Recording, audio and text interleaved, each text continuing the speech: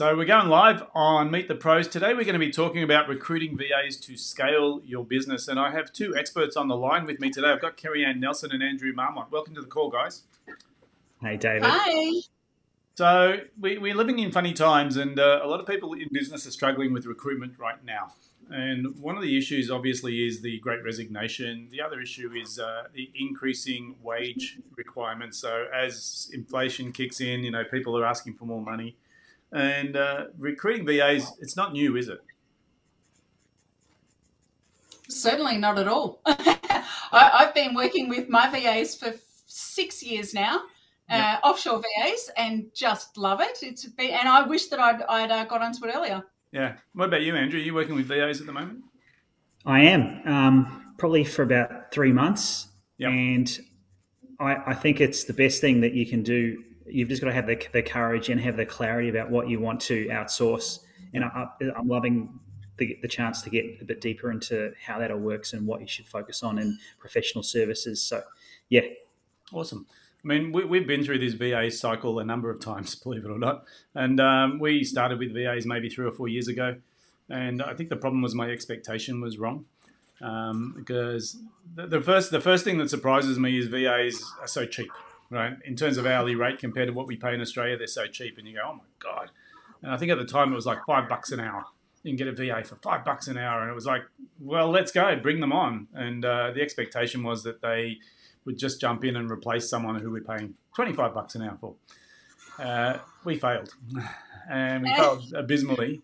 And I suppose we went away from that, but we came back to it with a much more clearer picture of what we were looking for. And I suppose today's discussion around recruiting VAs is just really helping people understand, what should they do if they, first of all, the upside is there's lots of VAs available and they're local or they're international. And so it changes the game. And I think with people wanting to work from home, it sort of levels the playing field saying, well, if you want to work from home, the difference between you and a VA is less in terms of logistics, right? So the door opens and people are going, okay, so now I can get a VA and my people work from home, so the facility's in place. What are the pitfalls? What are the traps? Kerry-Ann, let's talk about your journey with VAs and how you went through this. Yeah, certainly. My first VA I hired when I thought I had a chunk of admin to do that morning. I thought that I could get it done in an hour or two. It blew out to 5, so I spent the vast majority of my day doing this work, which meant that I couldn't get onto the actual profit-making work of building out programs, recruiting more clients. I was stuck in this stupid trap, and I thought, that's it. I might feel like I can't afford this now, but I realised that I couldn't afford not to, because I was never going to get out unless I changed the way my workflow was actually going. So, got my first VA, and probably like a lot of business owners, I got them into social media. So managing my content, doing my posting each day, and then tracking, giving me some really basic performance reviews at the end of the month so I can see what posts are working well, et cetera, et cetera. So, that's where I started, and it's made all the difference in the world. I've got more exposure now and consistently because I'm not tied to all of that. Yeah. So, and I've just grown from there. Yeah got 3 now. Yeah. 3. So that's awesome. We have 3 at the moment as well.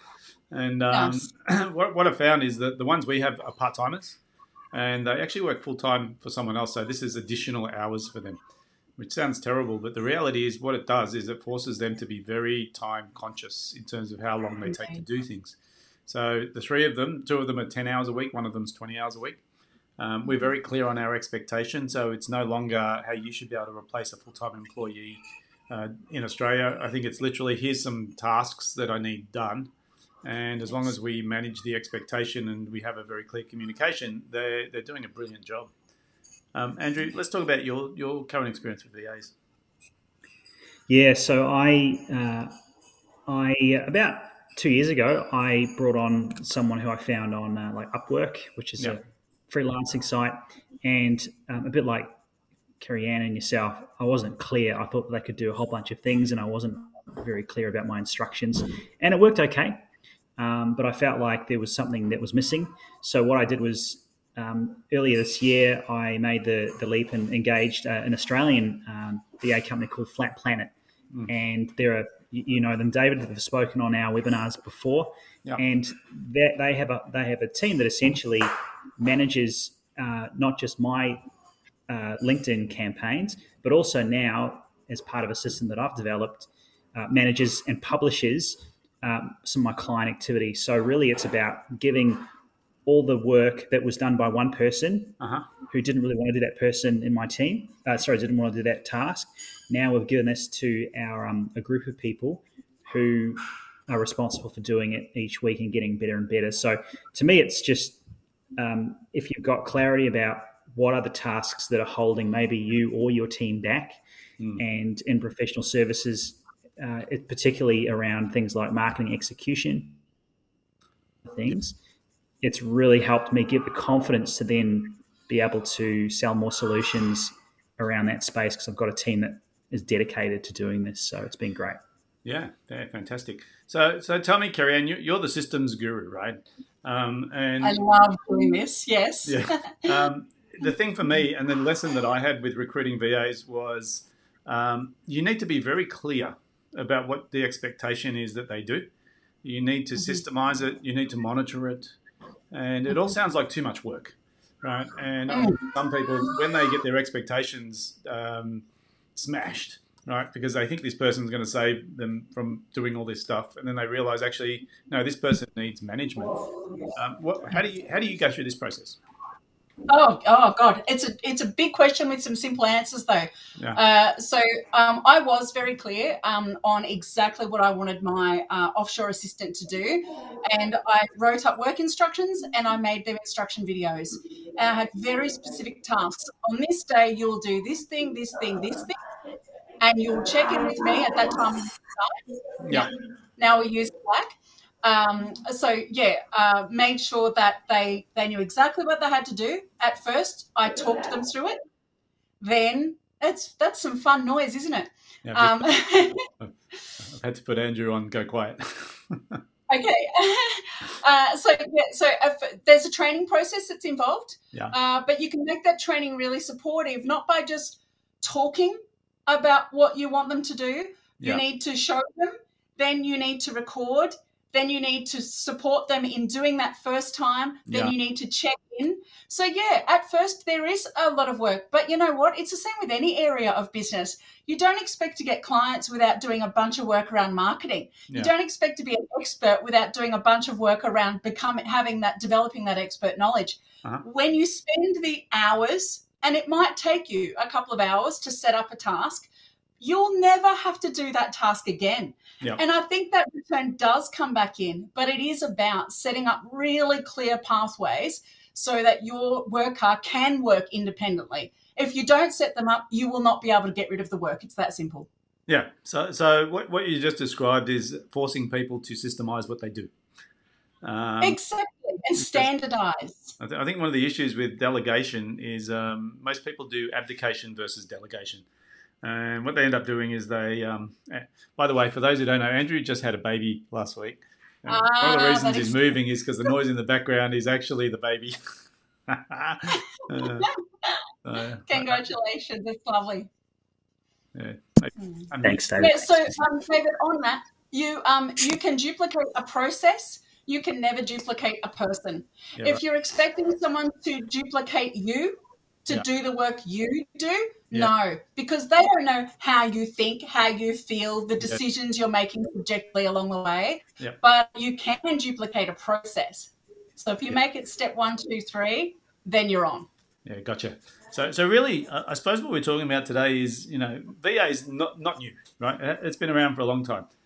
Implementing them, there's been a lot of traps and tribulations that people have gone through time. And some people have made judgment calls based on that and said, I tried it, it failed, it's too hard. And the reality is we're in a world now where we're short-staffed in Australia. And so all of a sudden this idea of VAs is taking on a new life.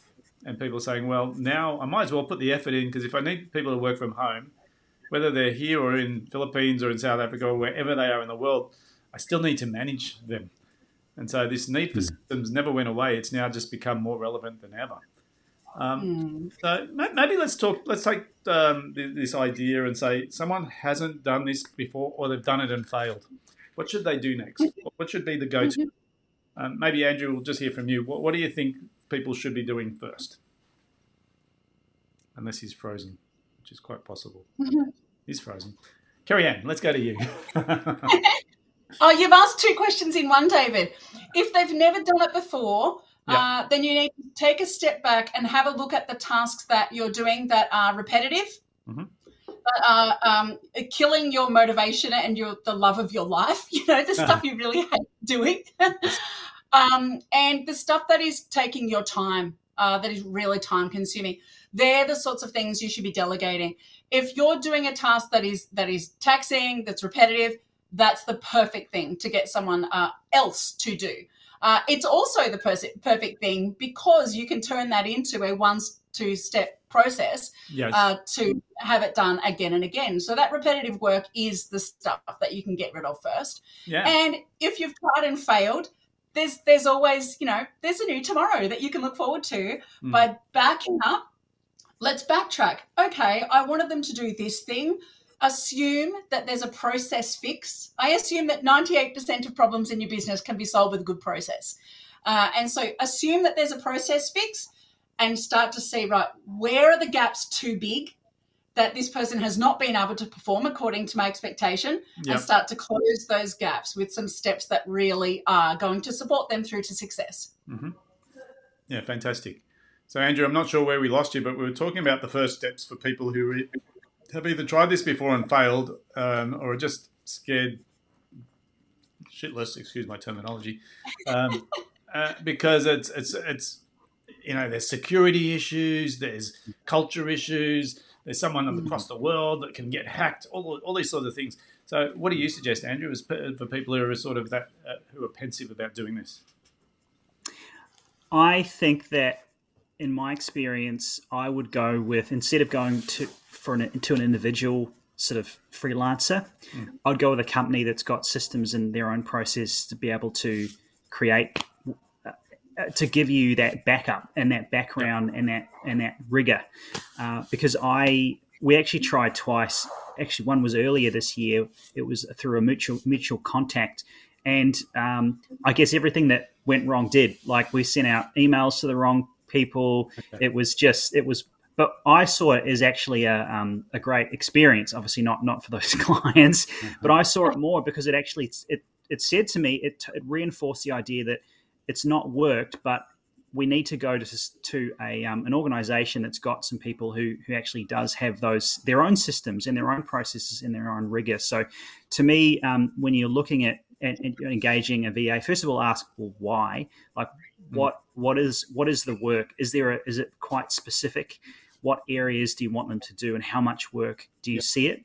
That's the first thing. And I think the second thing is, when you're considering who you want to take on with these tasks, just sort of understand and ask questions around what's their process. How do they check and be accurate with their work? How do they inform you and actually close the gap, as Carrie Ann said? So before you just have that, do the thinking, do the understanding, and then once you've done that, then go out and make your selection. So that's my experience. Good. I mean, two very different approaches to the same problem. I mean, one's a high risk, one's a low risk, if you want to look at it that way. I think the overarching thing here is simple. What COVID did for me was prove that we are a global nation, right? And what were trade barriers before for employment have been torn down. And so what it means is, even though this sort of behaviour has been around for a long time, it's a bit like when COVID started. I remember that telehealth, it sort of magically appeared within a week or two of the pandemic. And it was like, how did that happen? And they said, actually, we've had it the whole time. We just never had a need to implement it, and everyone pushed back on it. But now that we need it, we just click the button on, right? And the same thing's happened with this VA scenario. Is VA's been around for a long time. But what's happened is the enablement or the desire or the need has just been sort of pent up and is now gotten to a stage where you go, well, it's the same problems as we had 5 years ago. It's just that now the benefit outweighs the pain of implementing this structure. Yeah, indeed. It's been really nice. I've been working remotely for over a decade. And like I said, my VA's for 6 years now. My first VA was 6 years ago. And it's so wonderful now that the work that I do and the way that I work is it's more relevant and it's more valuable. And it's not so strange for people anymore. Oh, what? You do that when they live hours away, overseas? Yeah, and they do a great job. Yeah. And here's another myth I just wanted to sort of bust. It's not about getting cheap resource. Some of the best minds on the planet are available, and you can pay like a couple of $100 an hour, but you're going to get like a world-class authority, right? So you can pull VAs or you can pull contractors from anywhere in the world and say, I just need 3 hours of your time. And they'll just jump on and they'll do a job remotely. It does mean that we need to know what we're looking for. We need to know how to evaluate, and we need to know how to dish work out, as we've been talking about today. So getting, as a business owner, getting a mindset around how do I put this work into a box so I know exactly what I expect and I can tell whether it was done properly becomes even more important now than ever. It's interesting, though, because that was always the case, right? We always needed that. Yes. It's just that, like you say, the perception has become more high value. Yeah. The need is perceived as being more relevant now. Yeah, it's interesting. Yeah, because the old tagline was, it's easier to do it yourself than it is to teach someone else. Yeah. And that's how you end up owning that job, right? People paint themselves into the corner. So I think like forced innovation is what's occurred here. And it's sort of like, well, the tools have been around for a long time, but now you have more reason than ever to actually look at these things. Because here's what's happened. The barrier has dropped, but also the desire has increased. Yes. And your competitors are doing the same thing. So all of a sudden we've got competitors that are paying lower wages to people offshore to produce work, and we're trying to compete with local resources. My family comes from the rag trade, and I remember this transition when we used to make everything in Australia. All the clothing was Australian, and you probably remember the campaign, Buy Australia and keep the money in the country. And we all wanted to support Australian except for one thing, right? It got to a point where the cost difference was too great. And you could buy something from China, and in those days it was rubbish, but it was cheap. And then the quality started increasing and improving, and it got to a point you're going, well, the quality is as good as Australian and it's still cheap. And so there was a point where we all sort of decided that buying Australian is great as long as the price is right. But if they can't keep the price competitive, we're going to move. I think that same phenomenon, and just to sort of finish that story, our family recognised this and said we have to move our manufacturing to China, because we will not survive as a business if we keep trying to manufacture in Australia and competing against these things that used to be poor quality but now are of the same quality. Is the same thing happening in employment, do you think? Oh, yes. Cheap doesn't necessarily need to mean nasty. Yeah. The global economy is determining those dollar values, and I don't feel like I'm on the winning side as if there's a winner and a loser. Yeah. My VAs over the last years, they've bought houses, they've married, they're raising families on the income that they're creating in the work that I'm employing them for. So, yeah. Now, that's another interesting point where when we think $10 or $5 an hour is ridiculously cheap, they're looking at it going, that's more than I can make here. So, how much is the right amount to pay? And it's sort of, there's two sides to that coin. One is how much is the right amount for that country, for that economy, versus what's the right amount here. Because I did meet a guy who runs a company you would know, Basecamp, right? He was doing a seminar one day and he said, we offshore as well. And we offshore to the Philippines, but we pay the same wages to the people in the Philippines as we do to the people in LA. Oh, wow. Yeah. Now, you think about what that means. He goes, that means that the person in the Philippines is earning the equivalent of like $2 million a year in our currency. He goes, what it does, though, is it means we get the best. We get the best person in the Philippines, because when we pay that much, we expect to get the best. So, very interesting philosophy, because I looked at it and said, that's I've not heard of that before. But in his principles, he said, well, I can't justify paying less because that's how much we pay. So as long as they're producing to the level that we expect, I don't mind paying it, which was an interesting, different view to cheap labour. So I think it's funny because people get paid what they're worth. I'm a big believer in that. And if you're not getting paid what you think you're worth, there's a disconnect between who's paying you and what you think. So I'm not saying who's right or wrong here. All I'm saying is there's a disconnect. Now, when we start moving into global economies, as we're talking about, there is disconnects, okay? And this idea of paying people less because they're in the Philippines, that's probably viable right now, but as the economies start to merge, I think that's going to become less and less difference.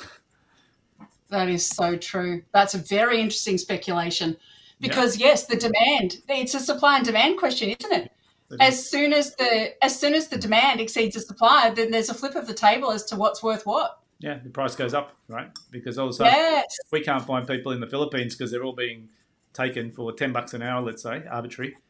And I want someone from the Philippines. I'm willing to pay 20 because that's still cheaper than local. So what happens, right? If you play that out, the value of the wages does go up. So supply and demand is a big player in this. I suppose today's message is really, should I consider VAs as part of my growth strategy for my business? And if I do, what are the things I need to look out for? So if you were going to summarize that question in a couple of short statements, how would you do that? Maybe we'll start with Kerry Ann, because Andrew's got lots of things happening behind him today. I honestly thought you were going to throw to Andrew. Okay. So can you please ask the question again?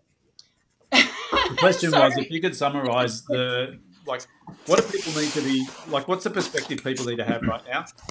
Right. Okay. Yeah. And look, VAs, to me, it's a structural shift, right? Global recruitment is happening more and more. And I think it favours the people who are willing to lean in first. What do people need to be doing in their business to get this to happen? Yes. Okay. I believe that not only do the benefits of outsourcing outweigh the risks. In actual fact, if you're setting it up properly, it makes the risk disappear. Because the sorts of risks that people are afraid to make this jump, whether you're hiring in Australia or offshore, it's still a jump, right? But people are afraid. We're going to have a communication breakdown. The work quality isn't going to be there. We're not going to have an accountability. But if the systems and processes that you set up can not only make those things disappear, you can actually create a more robust, connected culture of people that are invested and enjoying the lifestyle freedom in that remote setting than what you ever could have done in an office in the first place. Yeah. So in my mind, I think it's not a case of should I or shouldn't I. It's more a question of how am I going to do this best? Uh-huh. Gotcha. Andrew, what are your thoughts? Oh, look, I think, sorry, I just got to repeat the question again, Dave. I'm trying to process what Kerry Ann's saying. And so just in a simple way, what are the key takeaways? So the question was this, right? We've got people who run businesses and they're looking to scale and they're thinking about VAs and they are not sure what they should be doing. Should they, shouldn't they? Should they dip their toe in the water? I believe it's structural. It's a change that's coming. What do people need to do to prepare for this? Be clear on what you need. Yep. That's the first thing, and you're going to break. You're going to break some eggs along the way. It's whether it's we're dealing with humans. I used to be in recruitment for 10 years, and there's, it's not like we're selling a widget or hiring or bringing on something that's a physical thing.